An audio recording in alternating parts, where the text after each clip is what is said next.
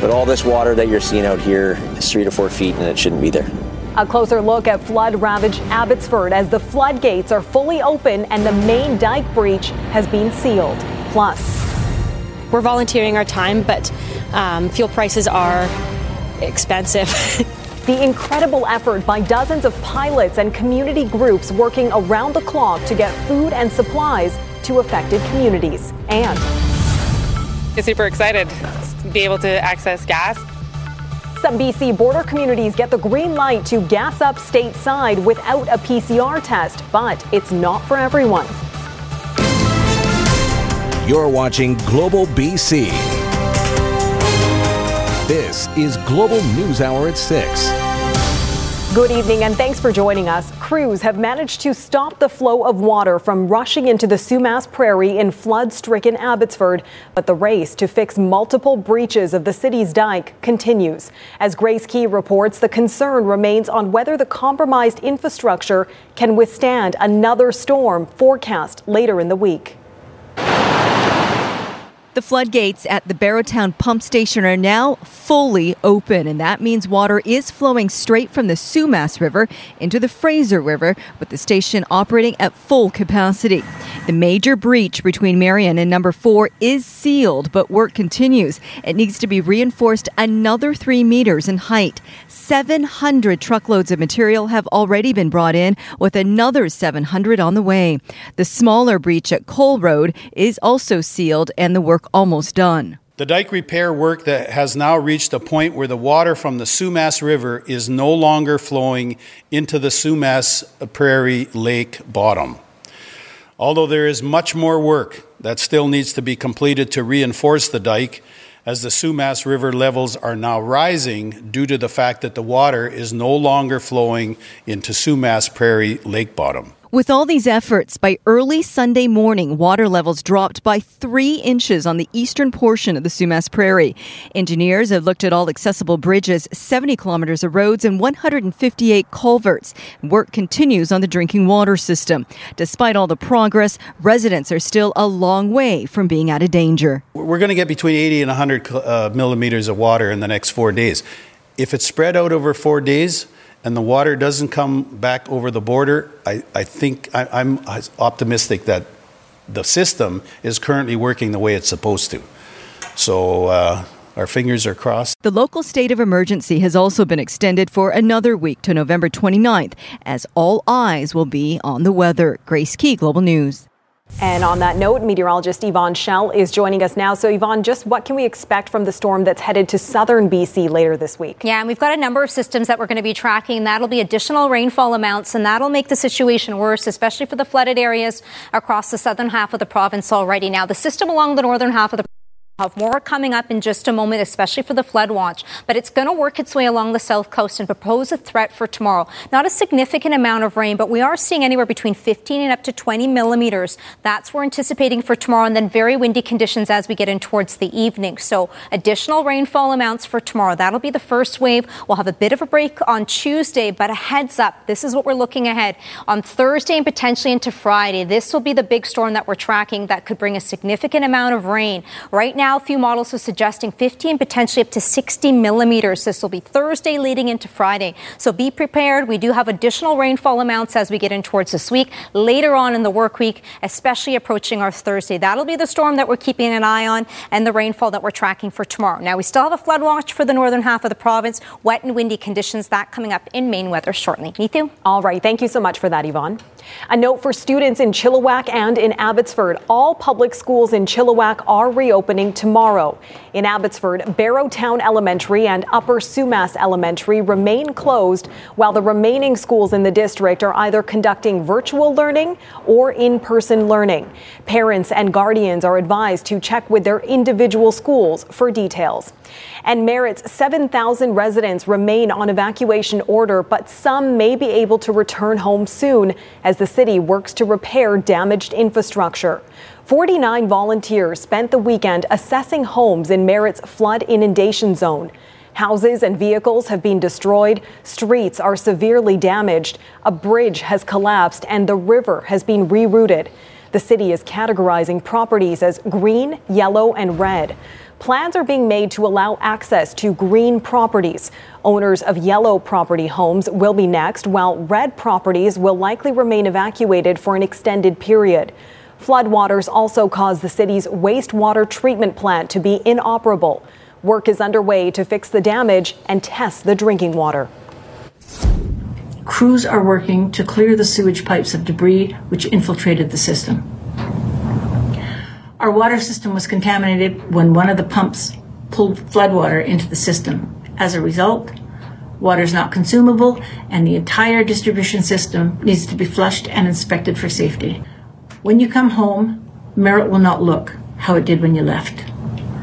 We are focused on the critical infrastructure to get you home as soon as possible.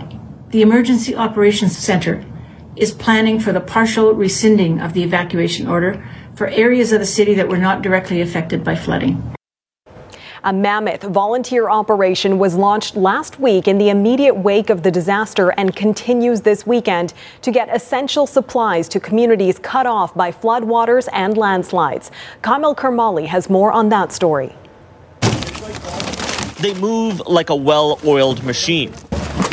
As soon as donations show up to the Langley Airport, they jump into action, grabbing goods, moving them with precision and speed, stacking them sky high, fill every nook and cranny, and then inside small planes. Get in there. I want to squeeze as many light items in the back here as I possibly can. All the essentials: food, water, blankets, clothes. We've been getting donations pretty much every single day. A mishmash of volunteer groups. You turn around, there's another truck. You turn around, there's another truck. So it's really cool. Delivering thousands of supplies to the flood-ravaged areas of BC. It's a huge bunch of, huge. It can make me cry. I'm serious. It's pretty hard for me. When the floods first hit, Sean Heap started a small operation. 3 airplanes delivering donated goods. A few days later, 24 pilots and 2 helicopters are now continuously flying back and forth between hard-hit areas at all hours of the day. And it's growing and growing. Every day it's that much more, which is awesome. The donated supplies have been coming from every corner of the Lower Mainland. It's good to see everybody working together for a common cause. Sikh community members playing a big role in those efforts. As a human, we have to support each other, right? Collectively, we collect about 55,000 pounds stuff, all kind of stuff. About half of Sunday's donations were sent to Indigenous communities surrounding Merritt. It's a big help. With the community. We have some that are definitely stranded with the Highway 8 going out. But these pilots are running out of gas, quite literally. It's costing them $300 in fuel costs per round trip, money that's coming out of their own pockets. We're volunteering our time, but fuel prices are expensive. Lucky for them, people have already started wiring in money to help now that their former small-time operation has taken flight. Kamil Karmali, Global News. Highway 1 between Hope and Highway 9 east of Chilliwack reopened to essential traffic last night. The Ministry of Transportation says crews are working to clear debris and repair roads, while the section of Highway 1 through Bridal Falls and Popcombe does not fall under the current travel restrictions. Drivers are being asked to limit travel for only essential purposes while cleanup continues. Local nonprofits and service groups are working to help hundreds of migrant workers displaced by flooding in the Fraser Valley. The Migrant Rights Network says an estimated 700 of the up to 4,000 migrants who normally work on farms in and around Abbotsford are now staying in shelters or being housed in homes that escaped damage from high water.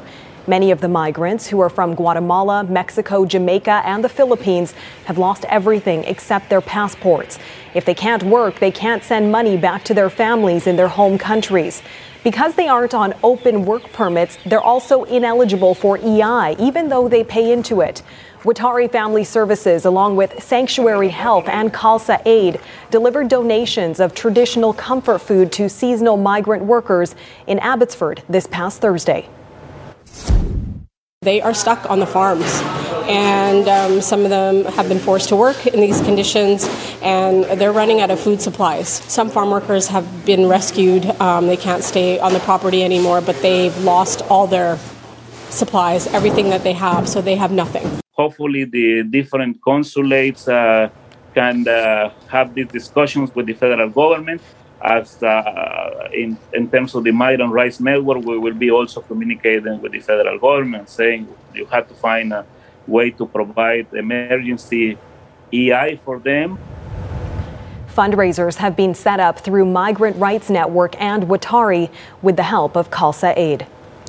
There are high hopes that some of the supply chain routes and infrastructure damaged during last week's atmospheric river will be reconnected.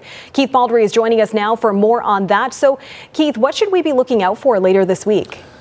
Oh, hopefully it's good news. Fingers crossed, Neetu. Again, I spent most of the weekend talking to cabinet ministers about the supply chain issue. There is reason for hope. The supply chain is not broken, but it's going to become more robust, hopefully, as the week progresses. Here's some major developments we expect. Again, the key word expect. That CP rail service restored midweek. That will result in essential goods moving again on that rail line on a 24/7 basis. So that's good news there. Also, a chance that some U.S. fuel-loaded barges will begin to arrive, providing some relief on the gasoline front. But the real one that's really hopeful is Trans Mountain on Friday said it expects its pipeline to be operational by the end of the week. Some of it is submerged, but they're working overtime to restore the flow of gasoline again into largely Metro Vancouver. So reason to hope that the supply line, which was damaged, of course, with the catastrophic levels of water, is going to start opening and goods and services will begin to flow in much more normal time. So again, those are expectations for the rest of the week. But again, as Yvonne pointed out, more weather and water coming in. So we'll see if that affects some of the expectations that I just outlined. Absolutely. But for now, some hopeful signs indeed. Thanks for that, Keith. It's the news the provincial government and residents in BC communities bordering Washington state were hoping for. The federal government is lifting the PCR test requirement for short-term trips to the U.S. immediately. This is in response to the gas rationing and supply chain issues from last week's storm. But as Paul Johnson reports, there are still some restrictions. If scenes like this have spiked your blood pressure, you may be happy to know the government has come through with a workaround that may take some of the pressure off the gasoline supply. BC's Public Safety Minister Mike Farnworth lobbied Ottawa this weekend for this. It will allow people to go across the border for essential goods, in particular gasoline, and to be able to come across back into Canada without that PCR test. For the first time since the pandemic closed the Canada-U.S. border in March of 2020, starting Sunday night, residents of the Lower Mainland can drive south to fill up on gas and get groceries. For British Columbians in areas where gas rationing is not happening, they'll still have to wait until Ottawa drops the PCR test requirement for short trips November 30th. But for those now digging out their Nexus cards, keep this in mind. It does not include family trips, vacations, or other types of tourist activity. For those in border communities like South Surrey, whom this would be most convenient for, the news was well received. I think this is absolutely fantastic. It's about time. We've been waiting for the border to open for some time, be able to get across, get this kind of stuff, especially with what's going on. It's fantastic. I think it'll allow more people to be able to access gas and no lineups, as well as maybe shortage in food. Back to the specter of shortage. Farnworth's update with us Sunday night had progress in re-establishing our broken transportation links still on track. And he believes the current gasoline rationing program will be adequate to see us through. I am confident that the plan that we have in place will ensure that there is enough gasoline to ensure that not only are emergency services protected, that our transport systems are protected, being able to move goods and to where they need to be, but also for the general public. Paul Johnson, Global News. After the break, a man who had just moved to Vancouver is among the mudslide victims. He was a big family man and worked hard, played hard. What we're learning about the father of three and how he's being remembered. Plus, to them, it means everything as well. Why the military mission to help flood-affected communities in BC is a personal one for some Edmonton soldiers. A former Calgary man who had just moved to Vancouver has been identified by friends as one of the victims of the landslide on Duffy Lake Road. Carolyn Curry de Castillo has more on how the father of three is being remembered. Stephen Taylor was well known in Calgary's rugby community, described as an intimidating opponent, but a softie on the inside. He's a character larger than life. He was just one of these people who would go out of his way to help anyone. Dean Hopkins knew Stephen through their many years playing rugby together in Calgary. He was like a brother to me.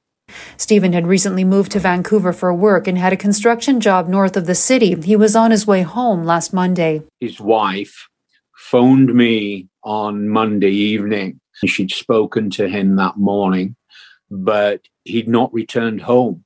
A few days later, Dean got another call from Stephen's wife, this time with the devastating news that Stephen was one of the victims recovered from the mudslide on Highway 99. He was a big family man and worked hard, played harder. He was loved by a lot of people. Those in Calgary's rugby community say Stephen had a big impact both on and off the pitch. His happiness was infectious across everybody. Knowing that he had moved out there just recently to BC to go for work to support his family, it's just heartbreaking. Players new to the sport say Stephen was a mentor to many. He taught me most of what I know about the game. He took me under his wing, like a father to me, big brother. He was a hard-working Calgarian from the working class. A fundraiser has been set up to help Stephen's wife and 3 kids. Friends are confident that his rugby family will come through with the same big heart Stephen had for those around him. I am going to move mountains to try and help her and assist her by utilising the generosity of the rugby community, not just in our city, but in our province and in BC. Carolyn Curry de Castillo, Global News. And an online fundraiser has been set up for the 2-year-old daughter of Mirsad and Anita Hadzik. The couple was among those killed in last Monday's slide near Lillooet. Relatives of the Hadzik family have set up a GoFundMe to raise money for the young girl's education and her future. Some of the Canadian Armed Forces' help with flood relief are based in Edmonton. Chris Chacon explains why this mission is a personal one. Ever since the call came in to help British Columbians dealing with Mother Nature's worst, Edmonton's 408 Tactical Helicopter Squadron was more than ready and willing to help. To them, it means everything as well. We have people who are from BC or grew up in BC, and they're extremely excited and willing to go and help Canadians in their time of needs. Lieutenant Colonel Jim Shuchuk says so far 2 helicopters with roughly 15 soldiers from his squadron have been deployed. They have delivered 6,000 pounds of food this week, food and fuel, to a First Nations community that was cut off from its supply chains. They're also doing reconnaissance, including search and rescues.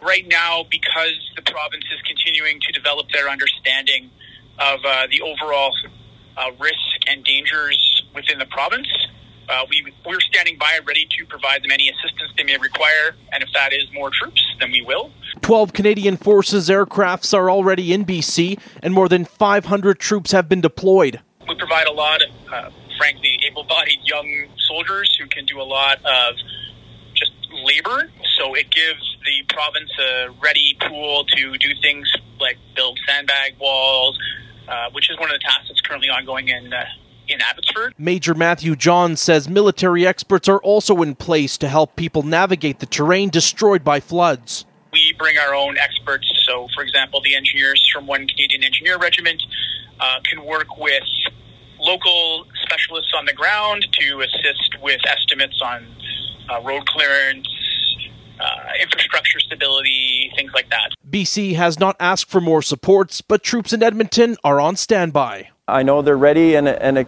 excited to assist, and they will do great work. And it's a pleasure to serve Canadians in their time of need. Chris Chacon, Global News.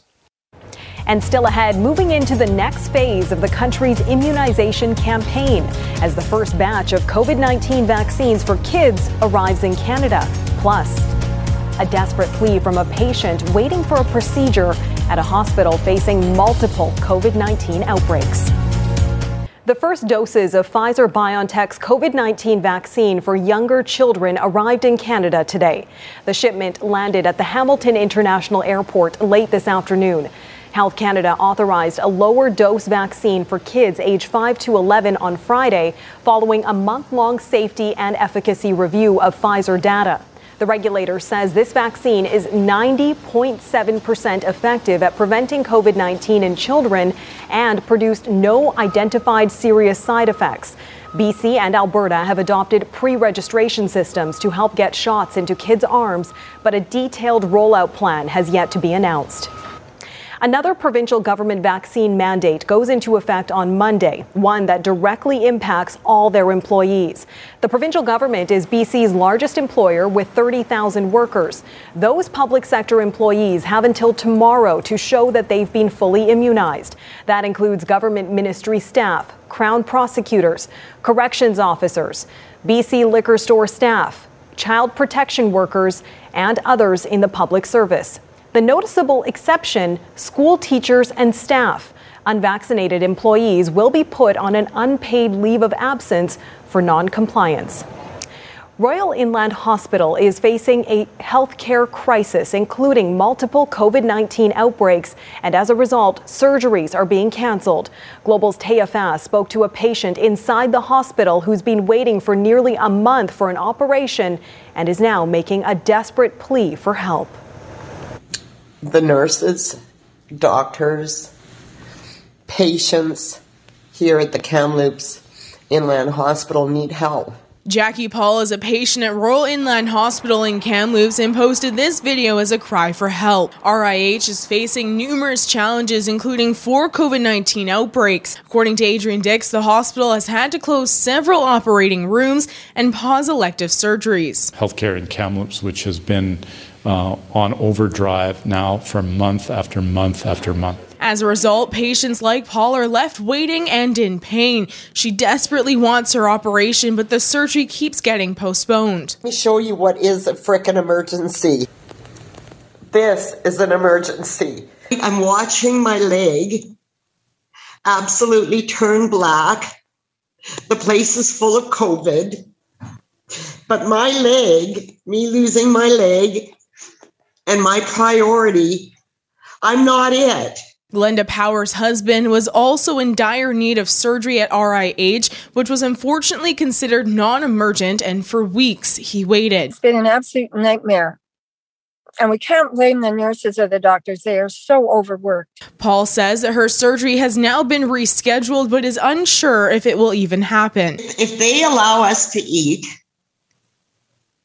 in the morning, surgery's off. They cannot plan a date. They cannot say time. They cannot, nothing. Between November 3rd and 17th, there were 82 scheduled surgeries postponed in the Interior Health region, the majority of which were between RIH and Kelowna General Hospital, all due to COVID-19 outbreaks and staffing shortages. Don't get sick, because you do not want to be here. Global News reached out to Interior Health, but we did not receive a response in time for broadcast. Taya Fass, Global News in Kamloops. One person is dead and 13 others are in hospital after a collision east of Prince George this weekend. RCMP and paramedics responded to the crash between a semi-truck and a bus on Highway 16 near the Goat River Bridge Saturday afternoon. The driver of the semi was found dead. 9 bus passengers were taken to hospital with varying injuries. A Good Samaritan drove 3 others to hospital with minor injuries. Police believe the driver of the semi was traveling east, lost control, and struck the bus head-on. The officer in charge of the Surrey RCMP is accusing the mayor and his allies of undermining policing. At issue is this tweet by the Safe Surrey Coalition. On it is a picture of a cardboard cutout the RCMP sometimes uses to deter speeders, with the message, only 6% of Surrey residents support keeping the RCMP and their cardboard cutouts. It's time to move forward. The commanding officer of the Surrey RCMP calls this a deliberate attempt to undermine public safety in Surrey by eroding confidence in policing. I felt the mayor and the members of the Safe Surrey Coalition in their chairs as city councillors do have a responsibility to support the Surrey RCMP Transition is not something that will occur overnight, and the confidence in policing in Surrey needs to be there, and the support for police for us to remain effective in this community. The Safe Surrey Coalition releasing a statement this afternoon accusing the Assistant Commissioner of remaining silent while they say critics undermine the legitimacy of the Surrey Police Service. Surrey Police are likely to begin patrolling the RCMP on November 30th. Coming up next, a museum curator's mandate on climate change. There's definitely a fine line to walk there in terms of also not losing the gravity of the situation. How he plans to ensure the crisis gets the attention it deserves without sparking fear. You're watching Global News Hour at 6. Fear is not a really productive emotion, and so I don't want to just shock people. A museum's first curator of climate change shares his clear mandate. That's just ahead. But first, a touching moment of appreciation in Abbotsford today as Mayor Henry Braun exited from his latest news conference to update us on the flooding situation. We drew a banner for everyone who's helping with the floods. What did it say? Thank you for helping our city. You're doing a great job. These three siblings have been watching the devastation and how community members and city officials have been coming together to help, and along with their mother wanted to let the mayor know he's appreciated. So they showed up and surprised him with this hand-drawn sign. The kids got creative in what they wanted to write, and we were just having life lessons about how we all have something to contribute, no matter what our age is, and some are contributing with physical labor, and some can contribute with gratitude and expressions of thankfulness.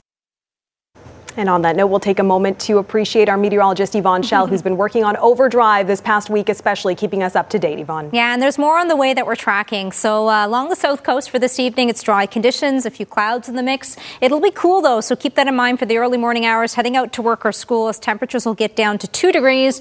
And then we've got some rain that is going to start to pick up for the morning hours. Want to start off on the north and central coast. So an atmospheric river still bringing a significant amount of rain and very windy conditions. And this will continue in towards Monday before a bit of a reprieve is on the way, and that same system is going to move along the south coast. So what we've got in place is the flood potential. Stewart is a big area where the drainage could be blocked or overwhelmed across the region. That's inland, and the flood watch includes areas near Prince Rupert and Haida Gwaii, so that remains in effect. The following areas and warnings, what we are seeing rather, is along the northern half of the province. Now, coastal areas, as we get in towards tomorrow, where's my warning map? Hopefully it'll pop up next, but as we get in towards tomorrow, and then it's Thursday that we've outlined that will be the big storm, and that's the potential that we're tracking across the region. Now, the north coast, if I don't have the graphic there, I did want to highlight that coastal areas could potentially see anywhere between, someone went into my graphics again there. Okay, I'm going to skip ahead. We'll talk about the rainfall amounts, 15 potentially up to 60 millimeters. That'll be into Friday. Now, I don't have what's along the north coast, but I really wanted to highlight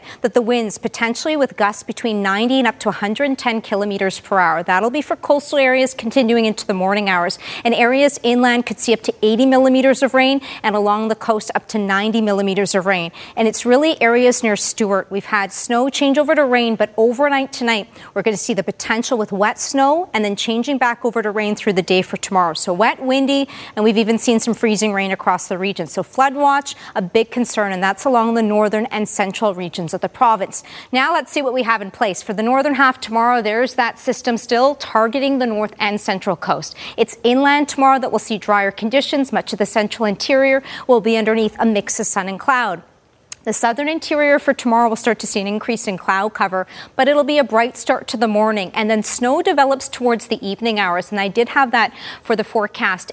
By tomorrow night, areas along the Coquihalla could see 10 and up to 20 centimeters. The connector between 5 and up to 10 centimeters, but the heavier snow is going to develop for the evening hours on Monday. Much of the south coast, the rain begins in the morning hours. We've got 15 and potentially up to 20 millimeters, but a concern for the areas that have been flooded. We are going to see additional rainfall amounts. Heads up, please continue to be prepared. Tune back in over the next few days. The big storm that'll pack a punch will likely be on our Thursday leading into Friday, where we could see anywhere between 50 and up to 60 millimeters of rain. Neetu? All right, a lot to watch for there. Thanks so much, Yvonne. Toronto's Royal Ontario Museum is tackling climate change in a unique way. The museum has hired climate expert Dr. Soren Brothers to be its first climate curator. While the facility has long included the impacts of climate change in its various exhibits, Dr. Brothers has been given to the mandate to elevate the dialogue on the climate crisis with the goal of affecting public policy.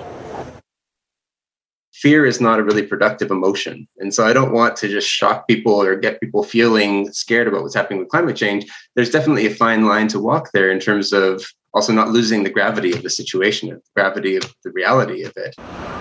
Brothers grew up in Toronto and has spent years researching in Europe, Asia, and the U.S.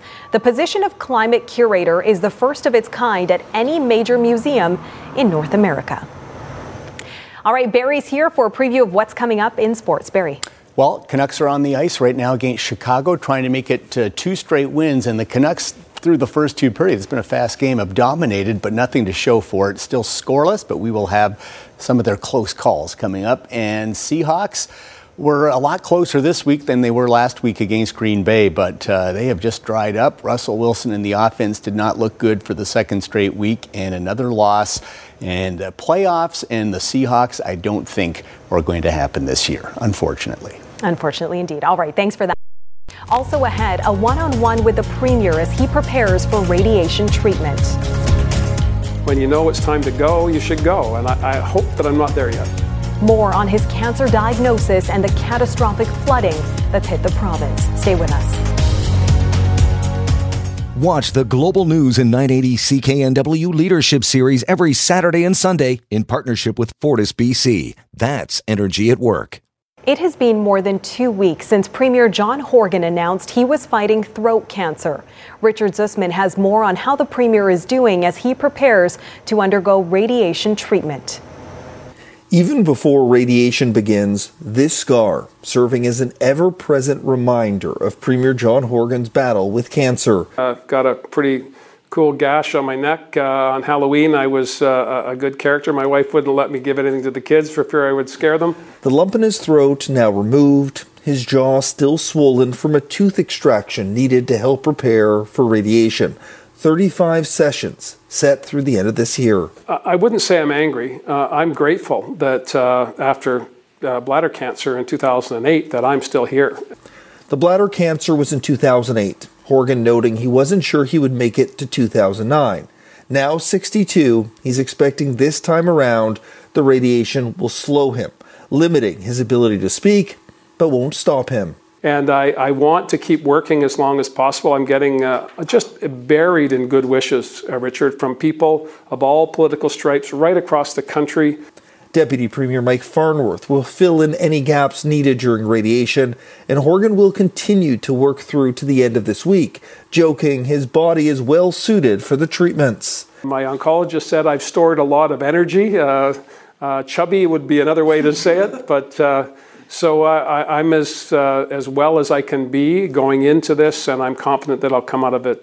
The Premier expected to make a full recovery, but even so, the toll of pandemics, floods, fires, and now cancer leads to questions of how long Horgan wants to or can do this job. I'd like to think, having observed politics for a long, long time, when you know it's time to go, you should go, and I hope that I'm not there yet. And he will count on his wife, Ellie, for the final verdict. And when she says it's time to stop, I'll certainly do that. She hasn't said that yet. Richard Zussman, Global News, Victoria. Right, time for a break. Barry's back with the full sportscast right after this. Plus,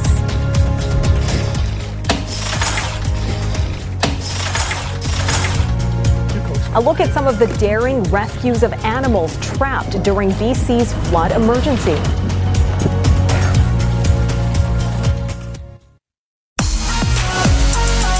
Get your body moving this November. National Kinesiology Week is November 22nd through 28th. Find activities to help you feel better, move better, and live better. Learn how you can participate at nationalkinesiologyweek.ca. Join the BC Lions in the province of BC as they launch the Team Up to End Racism campaign, a school program focused on confronting racism and embracing diversity and inclusion in BC. For info, visit bclions.com. For RBC, I'm Michael Newman. In partnership with BCAA. From help at home to on the road, that's the power of BCAA, and it's moving British Columbians forward. All right, Barry's here for a full look at sports. Barry, what do you got for us? Well, we're going to start with those Vancouver Canucks. Thanks, Neithu. The Canucks snapped their 5-game losing streak the other night against Winnipeg. Tonight, they are looking to post back-to-back wins for just the second time this season. Blackhawks played last night in Edmonton and lost, so the Canucks with a chance to jump on a team that should be somewhat tired. Canucks looking to build on better special teams. Couple power play goals last game, no shorthanded against. Got an early power play and had a flurry of chances against Marc-Andre Fleury, but couldn't score. 6 shots alone on that power play, but Fleury is 12-0-2 in his last 14 versus Vancouver. Likes to play the Canucks. Second period, Brock Boeser's got a chance, but he will rip it off the post. Boeser stuck on 4 goals this year, hasn't scored in his last 7. And he has hit a lot of iron this year, it seems like. Tyler Mott, big hit on Big Seth Jones into the Hawks bench. Canucks definitely the better team, playing physical, lots of energy, but nothing to show for it. More chances off the rush. Oliver Ekman-Larsson, OEL is SOL. That hits the post. Still scoreless. Late second, Canucks buzzing. Vasily Podkolzin, point blank, but Fleury with the save, and yet another one off the post. Scoreless through 2. Canucks 30-13 in shots, but still zeros. Also tonight, Flames in Boston. Calgary playing great hockey, especially on the road, where they're 8-2-2 this season. Another strong start. Johnny Gaudreau will hammer home the long rebound. That's his 8th. Gaudreau playing his best hockey right now under Daryl Sutter. It's 1-0 Flames. Second period, Flames win the draw. Matthew Tkachuk with the shot. Defenseman Noah Hanifin, what's he doing up there? Fires in the rebound. Hanifin's a Boston boy, so his family in the crowd with his number 55 jerseys. Loving that. Third period, Flames shorthanded. Dylan Dubé, though, on the breakaway, he's stopped. They keep at it. Andrew Mangiapane knocks in his 15th. 14 of them have been on the road. The Flames win again 4-0. They're first in the Western Conference, if you can believe it. Leafs and Islanders, New York's second game in their new $1.2 billion facility, the UBS Center. Lost 5-2 to the Flames yesterday in their opener. First period, Isles power play, but it's Mitch Marner scores a pretty one shorthanded. It's 1-0 Leafs, and it's now 2-0 Toronto in the third. The Seahawks had to think Russell Wilson and the offense would be in much better form this week after getting shut out last week in Green Bay. And also helping Seattle's cause, Arizona's starting quarterback, Kyler Murray, wasn't able to go today, still bothered by an ankle injury. Cardinals lost big at home last week with Colt McCoy at quarterback, but McCoy was in better form today. How about a 16-play, 82-yard touchdown drive to start the game, 1-yard shovel pass to Zach Ertz, and it's 7-0 Cards. Cards scored both times they got into the red zone in the first half. It's another one to Ertz. Fumble there by McCoy, but recovers, and it's a great throw. 13-3 Arizona. They missed the extra point, but still dominating. Seahawks got in the red zone twice as well, and both times they got field goals. Wilson with a bad overthrow of a wide-open Freddie's receiver there, Everett. That finger has to be bothering him. Seattle fortunate to be down just 13-6 at the half. Third quarter now 16-6. Seahawks finally get a huge play from the defense. Sidney Jones with the diving interception gets up, takes it back to the 11, and the defense is all pumped up, dancing until they overturned it because they said it hit the ground. They didn't have a great replay to show, but Pete Carroll's not happy, and what a difference that was. 67 yards in field position. Seahawks, though, down 16-6 in the fourth, finally get a big play on offense. It's a big 48-yard gain to Tyler Lockett, and that leads to their first touchdown in 8 quarters. Seattle within 3 after DJ Dallas takes it in. But once again, the Cards offense drove the field with another long drive. James Conner takes it in, and the Seahawks' misery continues. They fall 23-13. They're now 3-7. The Cardinals are 9-2 and 6-0 on the road. Seattle's playoff chances pretty much done. Packers and Vikings from Minnesota. This was a wild one. Minnesota blew a 13-point lead, but took the lead back with just over 2 minutes to go. Kirk Cousins to Justin Jefferson, 23-yard touchdown, and it's 31-24 for the Purple Guys, but the Pack answer right back. Literally their first offensive play after the kickoff. Aaron Rodgers to Marquez Valdes-Scantling. And by the time you said his name, it's a 75-yard touchdown. Ties it up 31-31. but the Vikes still had time to answer. And on the final play of the game, Greg Joseph from 29 yards out drills it. And the Vikings beat the Pack 34-31. They go to 5-5. Green Bay now 8-3. Cowboys and Chiefs from Kansas City. Chiefs will drive the field in their first possession, and it's a unique play, a direct snap to tight end Travis Kelce, who runs it in from 4 yards out for the touchdown. 6-0 Chiefs. But it was a low-scoring game. The Chiefs' defense was the difference in this one. They sacked Dak Prescott 5 times and intercepted him twice, including late in the fourth to seal the deal. And the Chiefs win 19-9. They're 7-4. Cowboys 7-3. And Colts and Bills from Buffalo. And this was a shocker. The Colts destroyed the Bills. Running back Jonathan Taylor, a one-man wrecking crew, scored 5 touchdowns. This is his second, a 23-yard catch and run from Carson Wentz to make it 14-0. Third quarter, it's Taylor again. This is a 10-yard run for the touchdown. That's number 4 on the day. And then it's a full handful late in the third. His 5th touchdown, a new team record, as the Colts blast the Bills 41-15. The Colts are 6-4. What's going on with Buffalo? They are also 6-4. EPL news, Ole Gunnar Solskjaer is out as manager of Manchester United. Man U's really struggled the past month or so. 5 losses in their last 7 Premier League matches, just a 500 record after 12 matches. They're 7th. Michael Carrick, who is part of the coaching staff, will take over for Solskjaer as interim caretaker. Premier League today, Manchester City at home to Everton. João Cancelo with the laser service for Raheem Sterling, who will tap it in on the half volley. That's a beautiful goal by City. They're up 1-0, 55th. Giveaway by Everton, and Rodri taking a big run at it, thumps it into the back of the net. A fantastic goal. City win 3-0. They're back in second, 3 points behind first place Chelsea. Final round of the RSM Classic from Georgia. Canadian Mackenzie Hughes loves this course. Won his only PGA event here in 2016. Had another great day, an 8 under 62, including this bending birdie at 18. Finished solo second at 19 under. Adam Hadwin of Abbotsford was 51st. Maritz Roger Sloan 61st. But no one could catch Taylor Gooch. Started with a 3-shot lead and finished with a 3-shot lead. Fires a bogey-free 6 under 64. Finished at 22 under. Captures his first ever PGA Tour event, the RSM Classic. Lewis Hamilton starting from the pole at the Qatar Grand Prix. Now, staying off the curbs at the new Qatar setup was key. A handful of drivers suffering punctured tires. Valtteri Bottas finding out the hard way. Look at all the sparks fly. Back-to-back races that nobody, though, could catch. Lewis Hamilton cruises to another checkered flag 102nd career win. Beat Max Verstappen by 25 seconds. So Verstappen's lead is now just 8 over Hamilton in the driver's standings with 2 races to go. Canadian Lance Stroll was 6th. And women's hockey, Canada and the U.S. from Kingston, Ontario, continuing their 9-game Olympic tune-up series. Canada won the first 2 last month by 3-1 and 3-2 scores, and Sarah Fillier gave them a 2-0 lead with that nifty deflection, but the U.S. tied it. They went to overtime, and Hillary Knight ends it with her second of the game. So the Americans take it 3-2 in OT. They'll meet again Tuesday in Ottawa, and the Olympics are coming fast. About 2.5 months to go, if you can believe it, and we can safely predict that it'll be Canada and the USA women playing for gold, because they always do. All right. Thanks so much for that, Barry. Right. And we'll be right back with some of the bold rescues of animals stranded by floodwaters. Stay with us. Well, during a week of deadly landslides and devastating flooding in our province, British Columbians have waded into disaster to save pets and livestock. Kristen Robinson has a look at some of the daring animal rescues.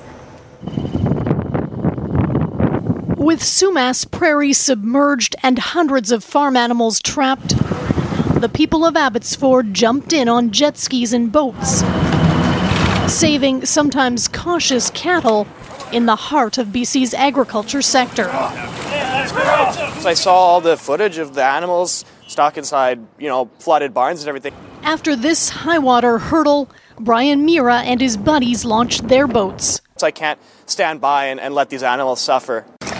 Wading through floodplains and breaking in when authorized to rescue livestock and pets left behind. Can you coax them in the crate here? It's okay, buddy. Come on. And just hearing that cat meowing and just that sigh of relief that we actually had found the cat. Go in there with him? Yeah, go in there with him. In the Nicola Valley, the owners of these horses are used to flooding, but nothing like this. It was shocking at first. Then when we saw our horses out in the middle of what looks like a lake, standing all huddled together. Yeah, you might hit bottom in here. Their community rushing in to move the herd, stuck in fast-moving floodwaters for up to 12 hours. It was at least 60 kilometers an hour, at least. I can't even tell. It was going so fast. Just once we hit it, we were gone. Go. Horse wrangler Hank Chilahitsia fought the current in his motorboat. Go girls, go girls, go girls. My heart would have been shattered into a billion pieces if we lost one horse. So my throat was knotted up all day, and I was tired, cold, thirsty, but I wasn't going to have anything to eat until those horses were on dry land. Hey! Never stopped raining at all. And, they just stayed right till the bitter end. All 29 animals safe and healthy on higher ground. Kristen Robinson, Global News.